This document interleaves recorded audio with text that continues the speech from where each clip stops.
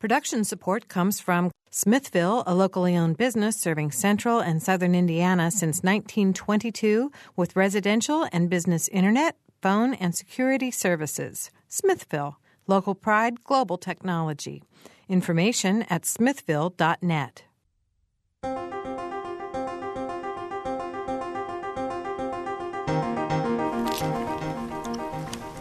Welcome to Noon Edition. I'm Bob Zaltzberg, editor of the Herald-Times, along with co-host Mary Catherine Carmichael. And today we're going to talk about presidential politics and how things could play out in Indiana this year in 2012.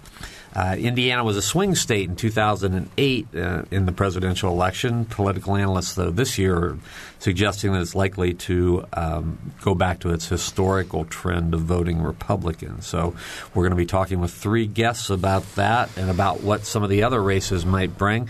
Trent Deckard is with us. Trent is co-director of the Indiana Election Division. Veda Long is here. She's the vice chair of the Vigo County Republican Party and director of the Vigo County Voter Registration Office. And Margie Hershey is here. She's IU professor of political science and, as we like to say, the Noon Edition political correspondent. That's right. So, Margie, thanks for being here with us. Trent has worked with Barron Hill. He's a Democrat, and yes. Veda, as we said, is a Republican. So we're going to get both major party points of view today. If you have questions or comments, please phone us at 855-0811 in Bloomington or 877-285-9348 outside of the Bloomington area. You can also find us online, wfiu.org/Noon Edition, to join a live chat, or you can follow us on Twitter at Noon Edition. So thanks, everybody, for being here. It's an interesting year. The presidential election years always are interesting, and we could I'm sure you could each talk about this election year for the entire show, but I want you to start out with a short summary of sort of how you see Indiana this year. I mean, in 2008, it did go for Obama. This year, people are saying it's probably going to return to be a Republican state. Trent, from the Democratic standpoint, why is that? Well, I think Indiana does have a long-standing running tradition of the way things were outside of 2008. Certainly when you look at 2008 was the most unique experience, both primary and in the fall, I think, that we've ever seen. I can remember telling folks back then, take a picture because you may never see it like this again. However, that having been said, Indiana is a very unique place in that Hoosiers are not quite like anyone else.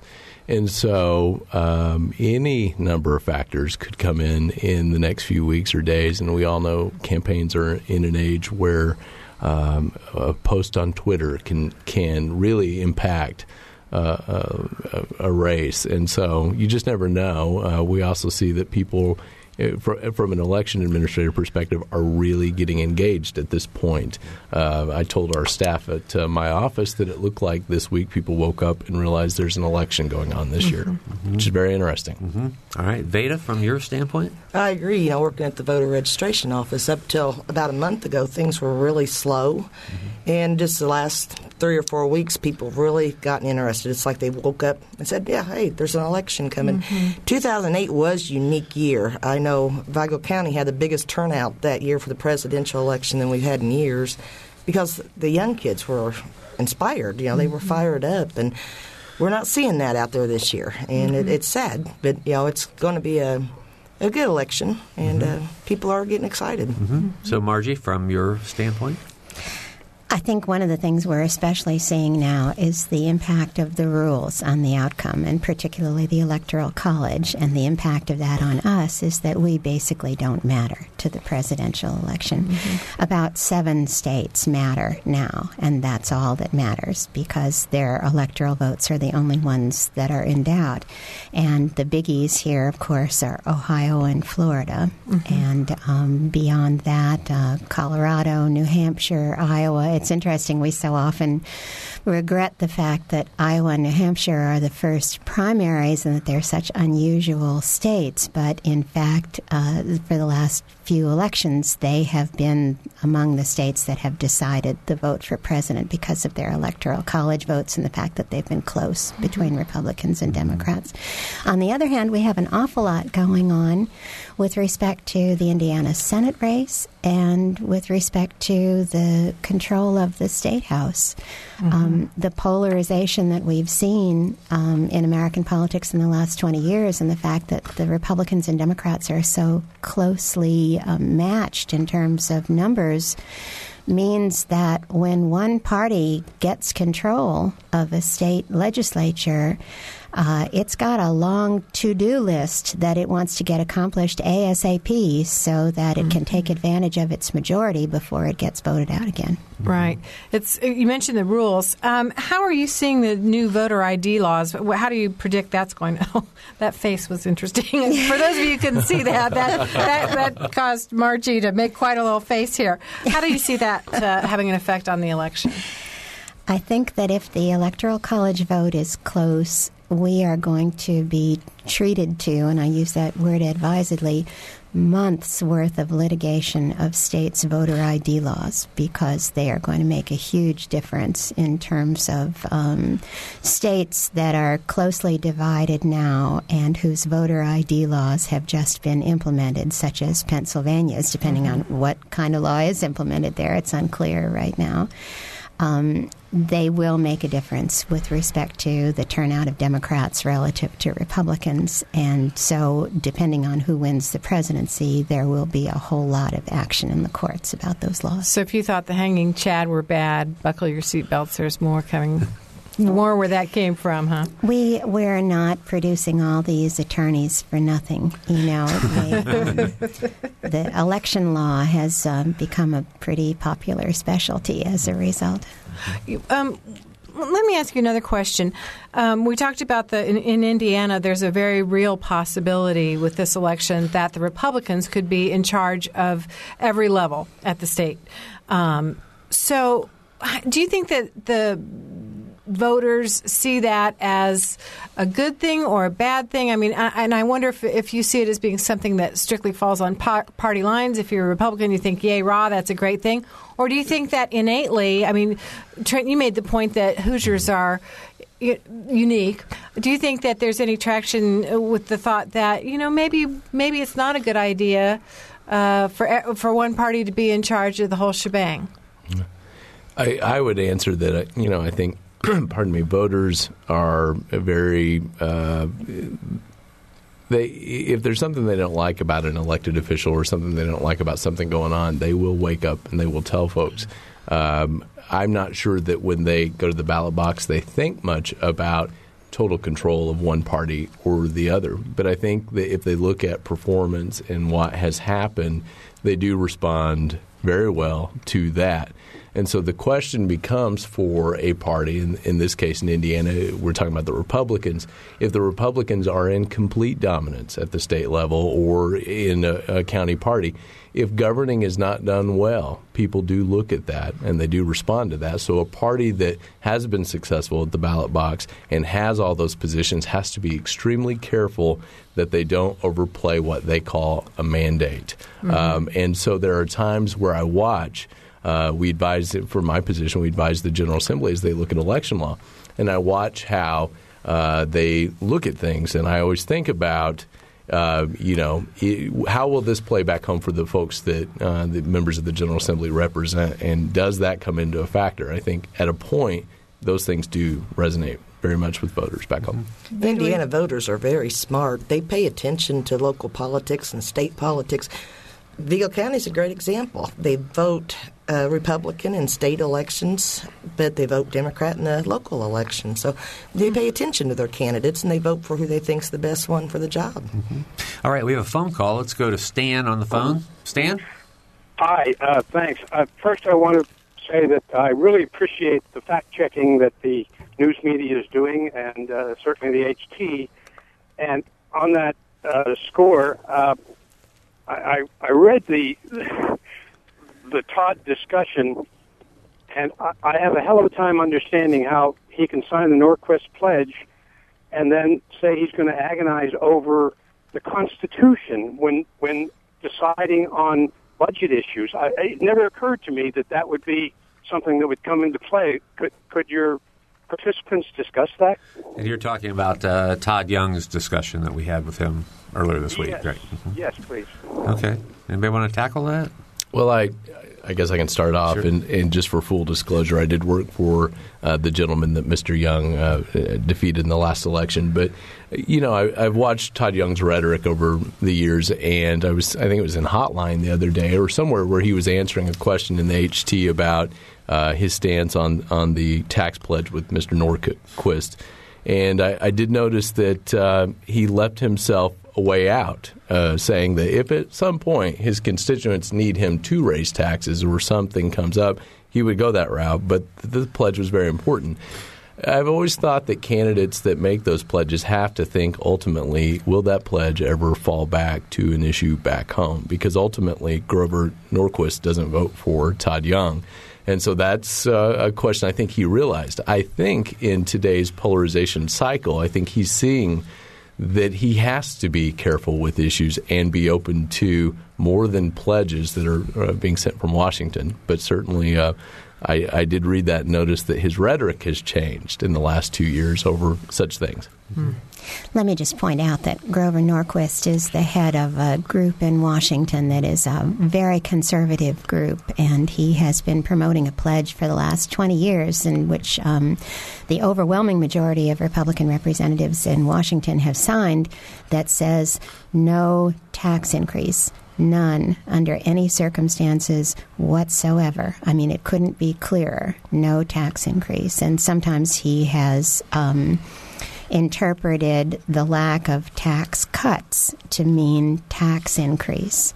But he has a lot of power in Washington among Republican representatives who are very fearful of getting on his wrong side. Mm-hmm.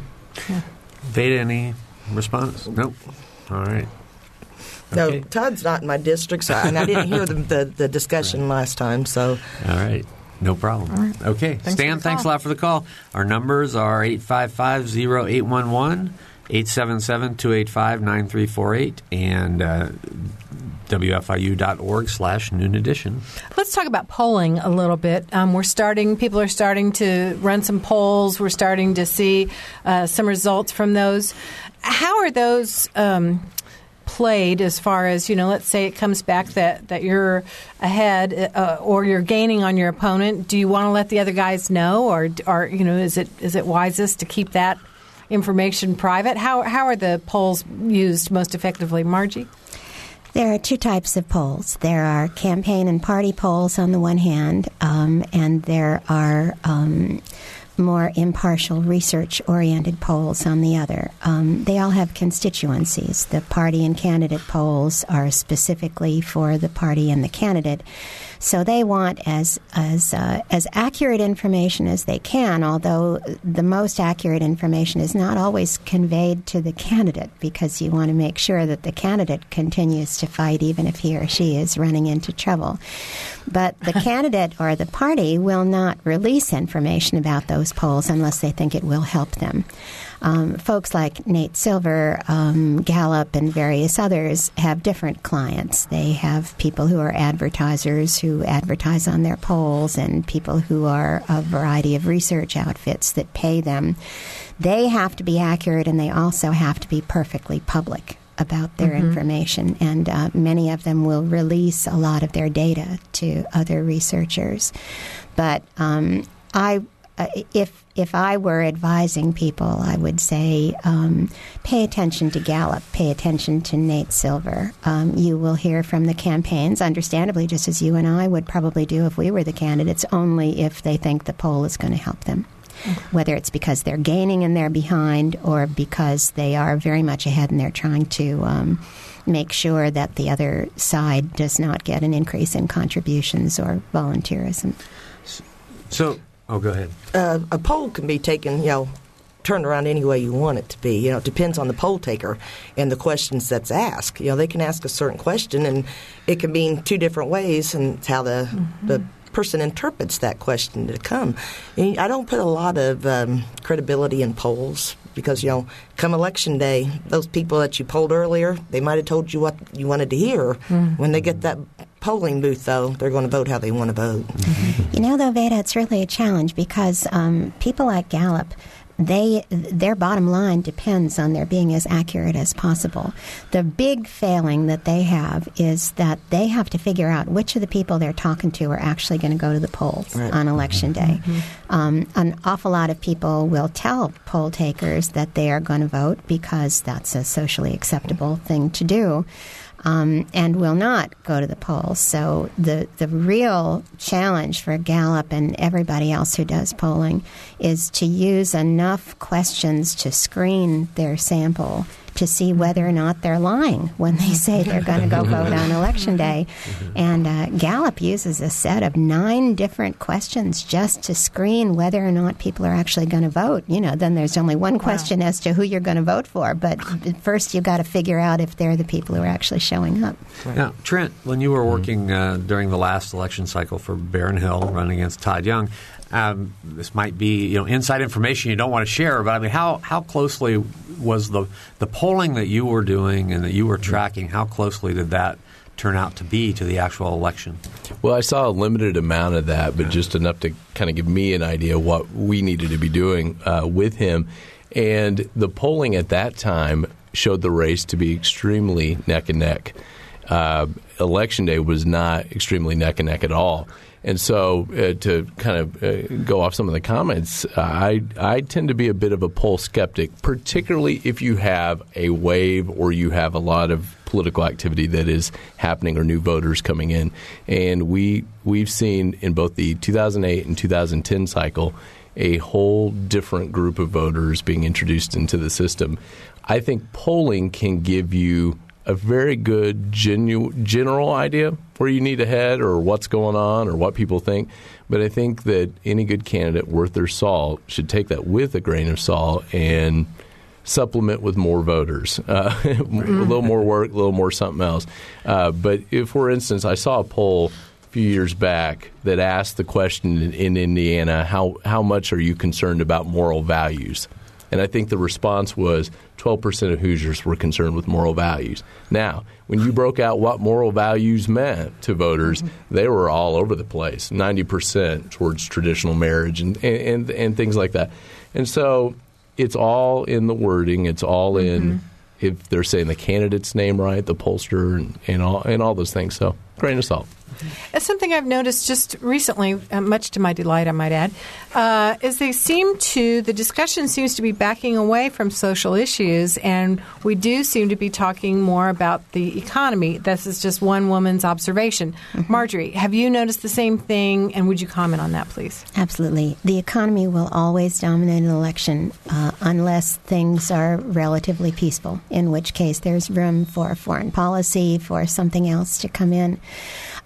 Let me mention with respect to the question about congressional polls, presidential polls are a heck of a lot more predictive than congressional polls are because we're doing them every day, and we've got tons of different polling firms that are each out there with their numbers. So you take an average of them and you get a pretty good predictor.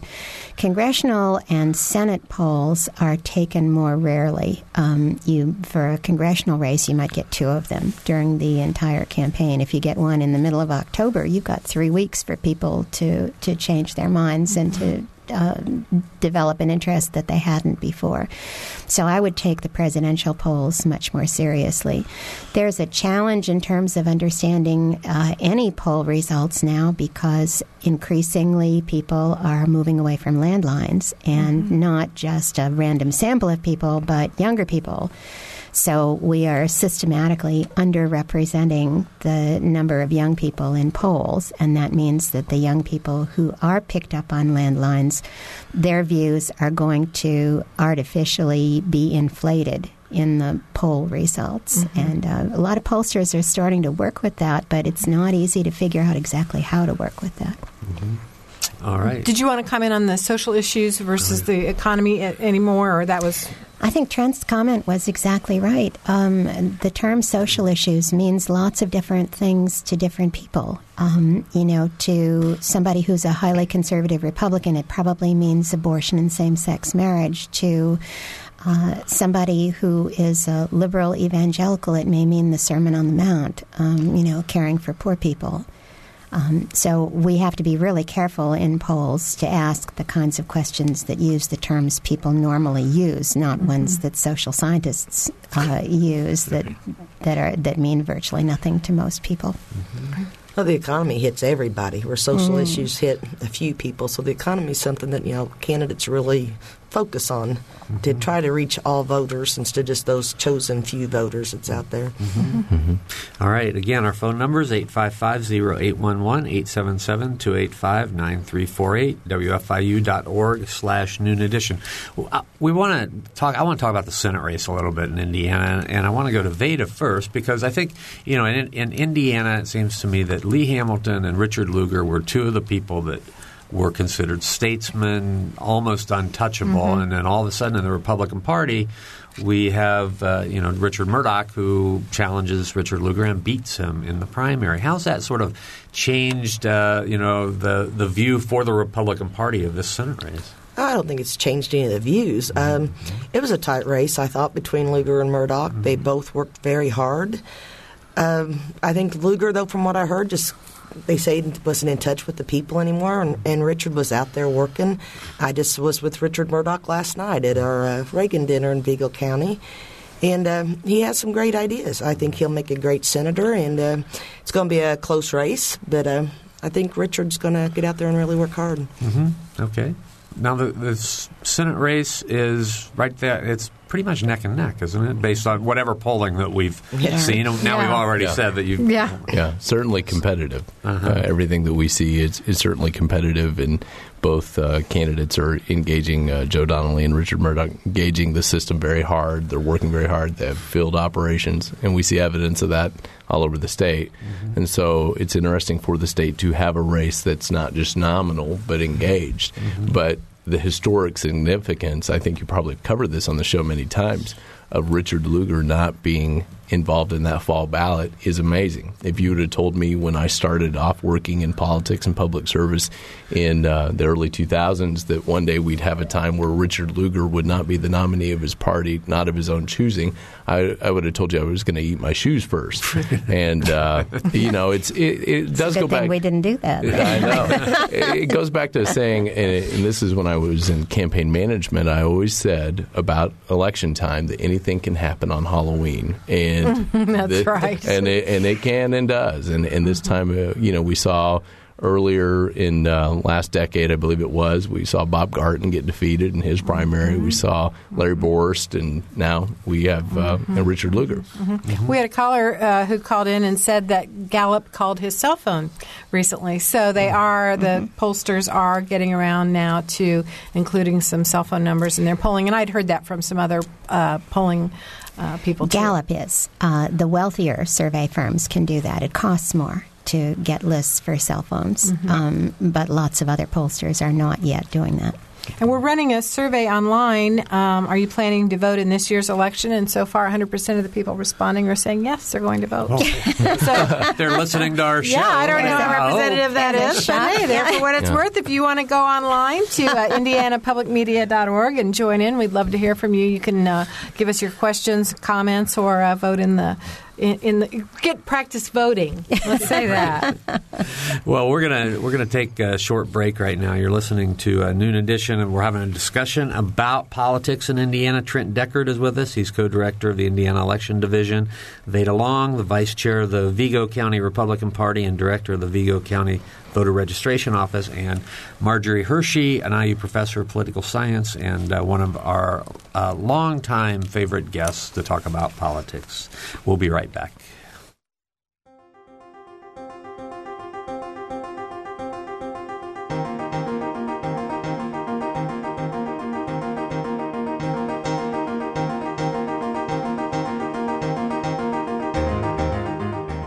This is Noon Edition on WFIU. Production support comes from Smithville. Information at smithville.net.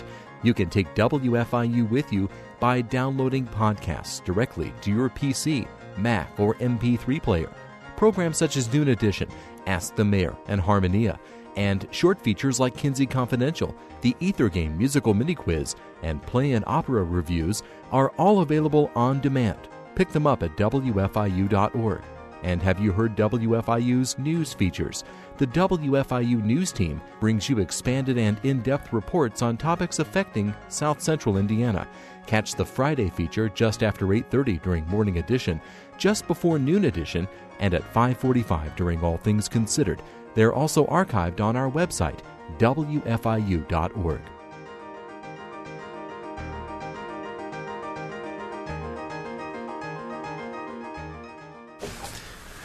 Well, welcome back to Noon Edition. I'm Bob Zaltzberg from the Herald Times, along with co-host Mary Catherine Carmichael, and our three guests in the studio today, Trent Deckard, who's the co-director of the Indiana Election Division, Veda Long, vice chair of the Vigo County Republican Party and director of the Vigo County Voter Registration Office, and Margie Hershey, an IU professor of political science. We're talking about politics in Indiana, so if you want to call us, please phone us at 855-0811 in Bloomington, 877-285-9348 from Vigo County or any place else outside of the Bloomington area. Or you can join us online, wfiu.org/Noon Edition. Margie, I wanted you to sort of address the Murdoch-Donnelly race, too, and sort of give me a thumbnail of what, how surprised you were at that and what you think about that turn of events. I think what's most interesting is that although the polls that we have clearly show that the race is neck and neck, with at times Donnelly a little bit ahead, that most of the national commentators are not putting Indiana on their list of states that could go either way for the Senate. And my suspicion is that they've just got their thumb on the scale that this is Indiana, and they figure that we are Republican here, and so this couldn't possibly be accurate. But I'm not sure that they're correct in putting that thumb on the scale. Does that keep? Oh, I'm sorry. Well, I was just going to follow up with you and with Veda. I mean, how do you think Lugar Republicans are going to react in this election? Are they going to just say, okay, our Lugar lost, so we're going to go with Richard Murdoch, or are they going to sort of hold a grudge and say, well, stay away or vote for Donnelly? I think conservatives will probably stick with Murdoch because, they're going to look at that record and say he's more conservative, so we're just going to, even though Lugar lost, we're going to go ahead and go with our conservative values. Uh-huh. We find overwhelmingly that as the election draws closer, people come back home as far as their partisanship is concerned, and that becomes more and more true. I would imagine that most of the people who are listening out there would say, "Oh, I vote for the person, not for the party," and yet we know that 90% of voters are. It turns out that their party is the person whom they support. Yeah. Mm-hmm.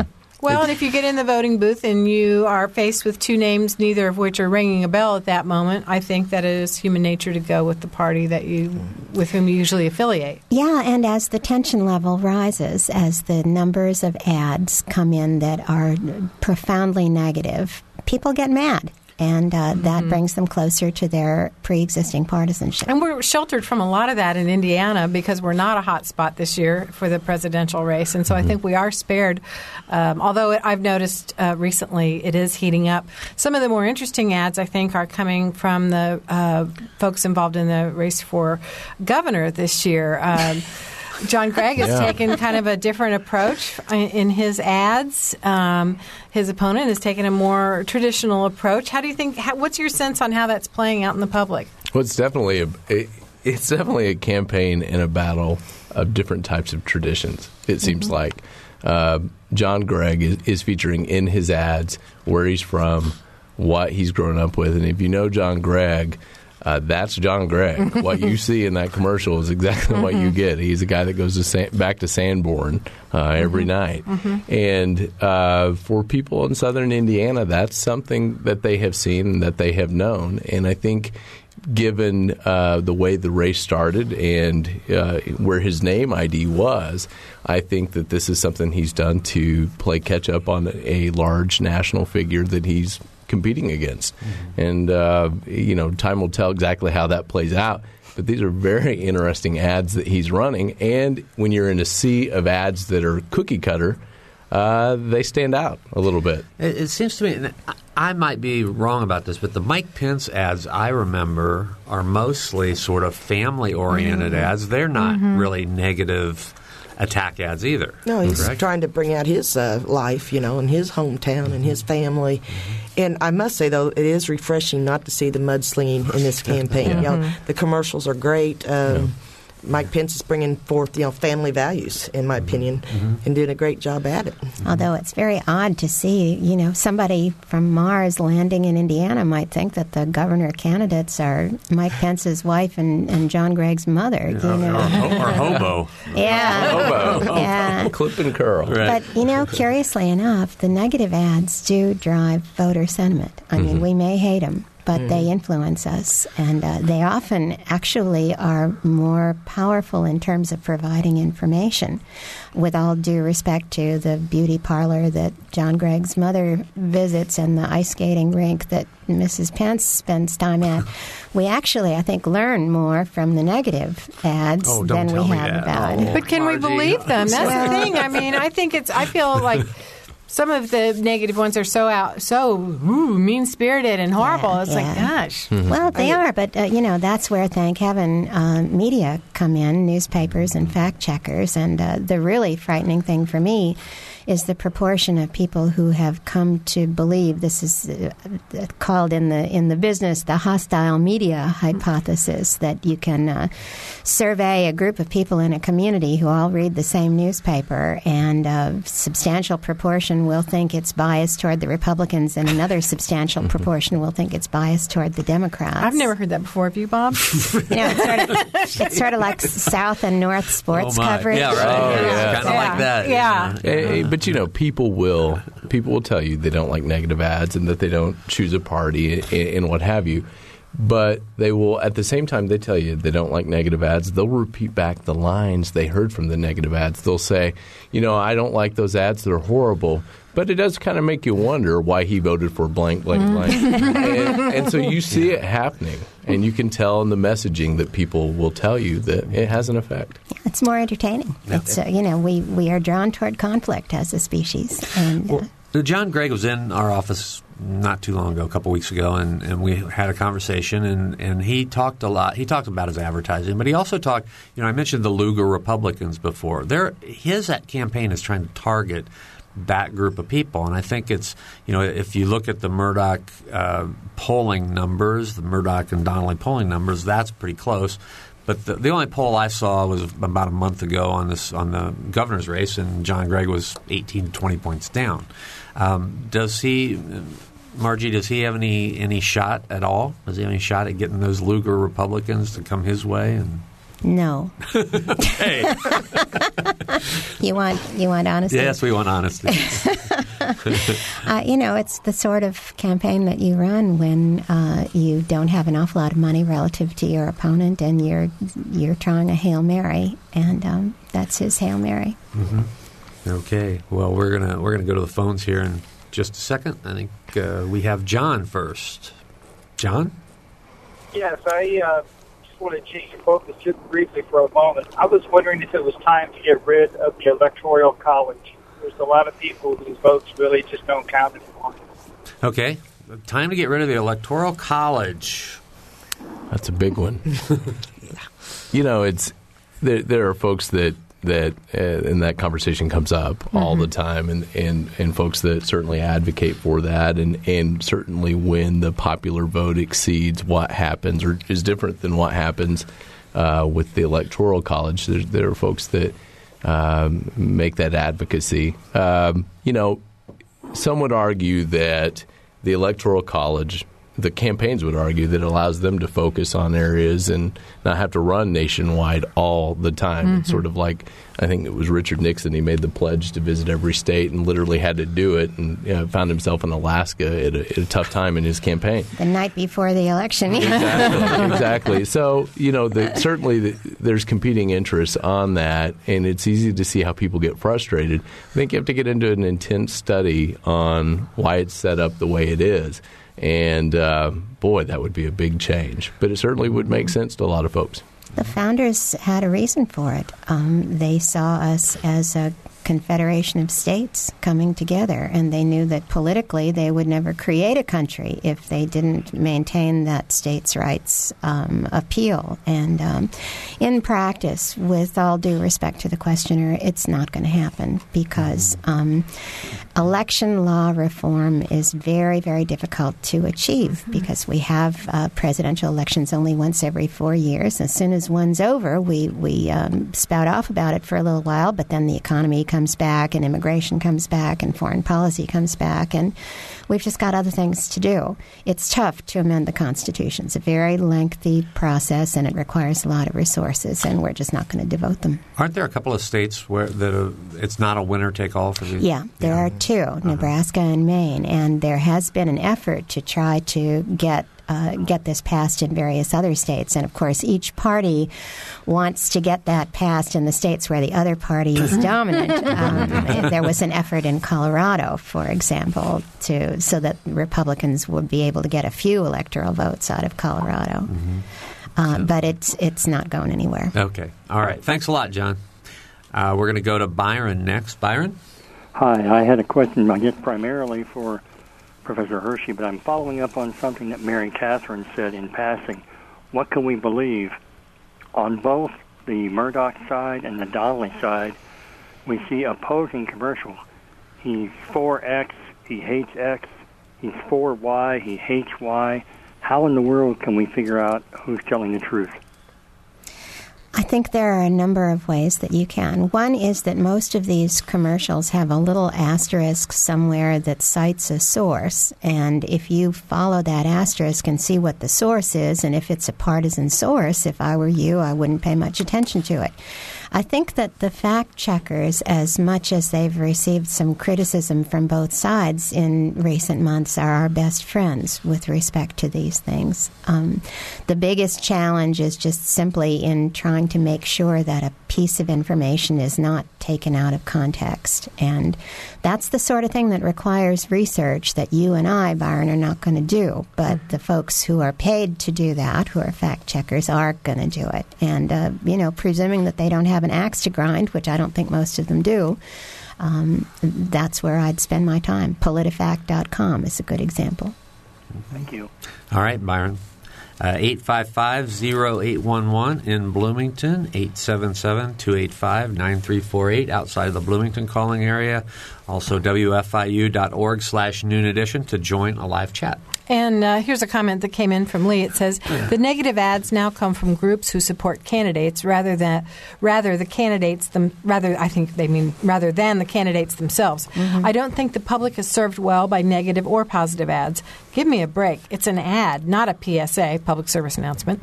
The media could empower the voters if they would compile side-by-side voting records. No analysis, simply the bill, a summary of the bill, a yay or nay vote. What's your reaction to that, Marjorie? Lee Hamilton always quoted Daniel Patrick Moynihan as saying, you're welcome to your own opinions, but you're not welcome to your own facts. The problem is you are welcome to your own facts because there are lots of facts out there. We could say, for example, that Mitt Romney favors one particular bill that is current, or it's also a fact that he may not have favored it in the past. Both of those are facts. It's very difficult to be able, as a media person, to say, I can state definitively that this fact is more relevant than that fact, and that's always going to be a question that partisans are going to have contention with. So they're under attack from all sides, and I can understand why. I would think as a politician it would be so very frustrating to have somebody just take a snapshot of a vote when you don't know you don't know what went into the choice to make that vote. There is so much going on behind the scenes, and that's why they call it politics. So I think it can be misleading to even judge someone strictly by their voting record. It's very frustrating. It's also the case that we have an entire profession of people who work to frame issues, who try to figure out very catchy terms that people will remember. Is healthcare reform a government takeover of healthcare? No, not by any stretch of the imagination, but that's a very clever phrase, and it's one that will lead you to a certain conclusion. And people on the other side will do their best, although have done so with much less success, to frame their own point of view. So it's not just even being able to take information like voting on bills, which I think most people probably aren't going to pay much attention to, but these phrases that are repeated over and over again, and they're not repeated by accident, they're repeated because that's how you get a frame accepted, is to keep repeating it. Well, and we only have so much room in our brains to remember all this stuff. So when That's it's right. something, that's something for us to hold on to and refer back to. If politics were all that important to people, they would have as much information as all those folks who have all the statistics about IU basketball that go back to 1943. It's not. We've all got other things to think about, and that's why there's so much room for persuasion. Yeah, and listeners, one thing I would point out, and this comes from times having worked for a member of Congress, listeners have to be very, very careful at things that they receive from outside groups, things that come in their mail. There's groups that will tell them every day Social Security is going to be gone tomorrow, Medicare will be gone tomorrow, that government's coming for them, all sorts of things. And everything should be taken with a grain of salt. Every group should be looked at for why are they communicating? And you have that on right and left. And it's the consumer out there today is being flooded with more information than ever. They have to be very discerning with it or it'll overwhelm.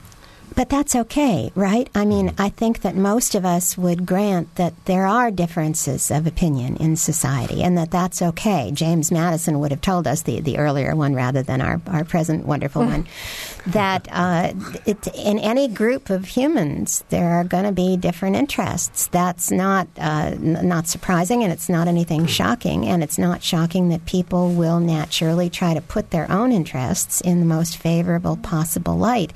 But we're accustomed to that when we take a look at what kind of iPhone should I get, or, we can sort out advertising. It's not so shocking. Politics is a noble profession. People put up with a heck of a lot to stay in it. And they're just doing what any of us would if we were in that situation of just putting ourselves forward as best we can. That's why it's important to follow your candidate, and find out exactly what your candidate stands for. Instead of just going and voting, you got to learn what they want instead of listening to the outside groups. You have to listen to them and weigh, are they telling me the truth or are they not? Right. Okay, again, we have 10 minutes to go in the program. It's a discussion about politics today. If you want to join the talk, call us at 855-0811 or 877-285-9348, WFIU.org/noon edition. Talking about fact checkers, and I've written a couple of columns about fact checking and fact checkers. They're not infallible, of course, but most of the people that we're calling fact checkers now really are journalists, professional journalists who work for the Washington Post or who work for the Tampa Bay Times or some other CNN or some other group, NPR. I mean, a lot of major news operations are doing fact-checking, and of course, now they're under scrutiny. Sometimes it just kind of boggles my mind. It's like we can't, that's a fact check. You can't trust a fact checker. He's got a point of view. Well, yeah, I mean, everybody has a point of view, yes. But I think what the fact checkers are doing, and I guess I want all of your opinions on it, is they're trying to take a comment or a campaign comment, one of these things that we've talked about that may be something taken out of context, and try to give it context. Here's what this means. It's not, somebody can read a fact checker's perspective on something and still say, well, I don't agree with the fact checker, but it's at least adding context. Veda? It's just like the polls. You can take any statement, any comment, and you can make it turn into anything you want it to turn into. And that's why I said before, you have to listen to your candidates. The press is going to read how they want to read it. So it's up to you to interpret that statement as, how you believe that meant. And not listen so much to your medias and stuff, but what you hear and what you read is what you need to believe. I think one of the big difficulties we have to face is that we are such a large and complicated society. Probably when we were smaller, people didn't have the level of suspicion that seems to be so innate about both journalism and politics right now. Most reporters don't have an axe to grind, honestly speaking. What reporters are biased toward is getting an audience. And that audience is going to be gotten not by necessarily a partisan slant as it is by covering things that are interesting to people, things that have pretty pictures, things that are full of conflict, things that are dramatic.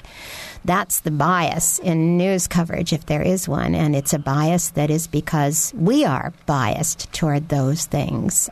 Newspapers want to sell papers. I don't think they set out to elect Richard Murdoch or to elect Joe Donnelly. They want to survive economically. But the level of suspicion that has pervaded understanding of media has really been astonishing. And that's, I think, because of a change in media technology. We have a huge explosion in the number of media outlets. It's possible now to make a living orienting yourself toward a niche of the audience. 40 years ago, if you were either NBC, ABC, or CBS or public radio, and your audience was the entire country. And if you decided that you were going to put on Rachel Maddow or Rush Limbaugh, you were shooting yourself in the foot because a good punch of the audience would say, this is not interesting, I'm going to one of the other networks. Now, when you have any number of choices from loony left-wing to loony right-wing, and people have segmented themselves into audiences for particular media, it is possible to say, all the rest of those media out there are all nuts, and just my particular niche has the truth. Very. And it's certainly a case where candidates are repeatedly believing and trying different messages that someone somewhere thinks will work. And it's amazing to see when that process works, when people think it will work, and when it just fails miserably. A good example is, of course, this week there's been a huge discussion about what the effect on the presidential race nationally will this video that is out there of candidate Romney. And the president's got a video out there, too. And so to see how those will have effects, I'm sure they've done polling, research groups, all sorts of things like that. But voters are very fickle about what parts of that they'll buy into and what parts they won't. And so ultimately we find out. But it's pretty fascinating to watch the candidates change those messages with that. All right, we have a phone call. Let's go to Norm on the phone. Norm? I'm curious about the role of the Koch brothers in this cycle of elections in Indiana. Great question. You won't find much information on it because the Koch brothers are smart enough to know to put their money into groups that don't have to report the people from whom they get their money. This is in 2004. The overwhelming majority of money that went into a campaign ended up getting reported at some point because it had to be reported. Now, a majority of the money in campaigns is not going to be reported because it's going to go through so-called social welfare 501c4s, which are not required by the Internal Revenue Service to report their donors. And so just as you would, I suppose, if you were a billionaire, you'd put your money into places where you can keep it quiet. So explain who the Koch brothers are. Koch brothers are folks who are in the energy industry, have become billionaires through it, and are, I think, more libertarian than they are Republican. They are very strongly anti-government, as lots of people in the energy industry are. Okay. All right. Norm, any follow? Yep. Okay. Thanks. Thanks a lot. All right, 855-0811, 877-285-9348, WFIU.org/Noon Edition. We just have about 3 minutes to go. So let's talk about the state legislature for a minute. This is a little closer to home, but there's a lot riding on what happens in the legislative races this year. Do you think we're going to have a really strong Trent? Let's go from your standpoint. What do you think is going to happen? Well, we have new maps that people will be voting for candidates on these maps this year. The maps were drawn by the current Republican majority in the Indiana House and Indiana Senate, and no one really knows what will happen with these maps. They did change the state pretty pretty dramatically. Here in Monroe County, for instance, we went from, I think, 3 state representative districts to five total. And so it'll be interesting to see. But maps can be surprising, and we just will find out. Mm-hmm. It's going to be confusing to the voters because, like Trent said, the new maps and everything, we have people calling us saying, well, so-and-so was on my ballot 2 years ago. Why isn't so-and-so there now? Mm-hmm. But I don't think it's going to cause a big trouble. I mean, people, like I said, they're being informed of who's in their districts now, and candidates are out there walking the precincts. But I think it's going to be interesting. Yeah, I think in Monroe County, as you said, that there are now 5 House districts that touch Monroe County. Peggy Welch, who was one of the 2 primary Monroe County representatives, along with Matt Pierce, now has a district that stretches up into a lot of Morgan County. So I think a lot of people think she's vulnerable because of the way that district's drawn. So that does happen with individual legislators. More generally, what we find in the research is that redistricting doesn't tend to have as great an impact as a lot of people think that it will. The biggest impact is, of course, in the first election after redistricting. After that, people move. We just see changes all the time in the population, and so typically by the end of the decade, maps are not predicting at all what they were at the beginning of the decade. So this will obviously affect the legislature in 2013, and that means that, of course, the majority in 2013 is going to do everything it can to pass its agenda just as quickly as it can so that it becomes harder to get it undone after that. Okay, we have about a minute to go, so my last sort of general question, I guess a specific question. A lot of people are talking about how this election really, there are 2 clear choices. The Republicans are very clear about wanting to have less government. Democrats are saying government is good in a lot of ways. Is this the most sort of clear election we've seen in quite some time on a national level? I've told people all year it seems like this is the year of the woman, and I don't know how exactly that will play out, but I hear more about women's issues, women's place in the ballot box than I ever have before. And so I think it really will come down to a lot of that.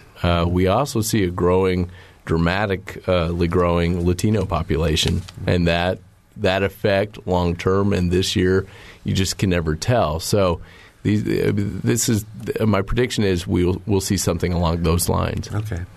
We're about out of time, so very quickly. There's just a defined line between the candidates this year, between the differences between them. It's something we haven't seen before. All right. We are out of time. Margie, I'm sorry. You're going to have to wait till next time when you're on. Perfectly okay. Thank our guests, Trent Deckard, Veda Long, and Margie Hershey. For Mary Catherine Carmichael, Gretchen Frazee, and Julie Raw, our producers, and engineer Mike Pashkash, I'm Bob Zaltzberg. Thanks for listening.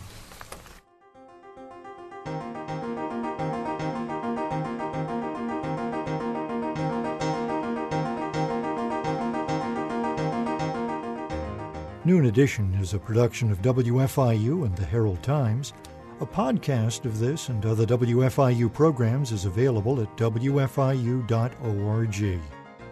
Production support comes from Smithville, a locally owned business serving central and southern Indiana since 1922 with residential and business internet, voice, and security services. Smithville, local pride, global technology. Information at smithville.net.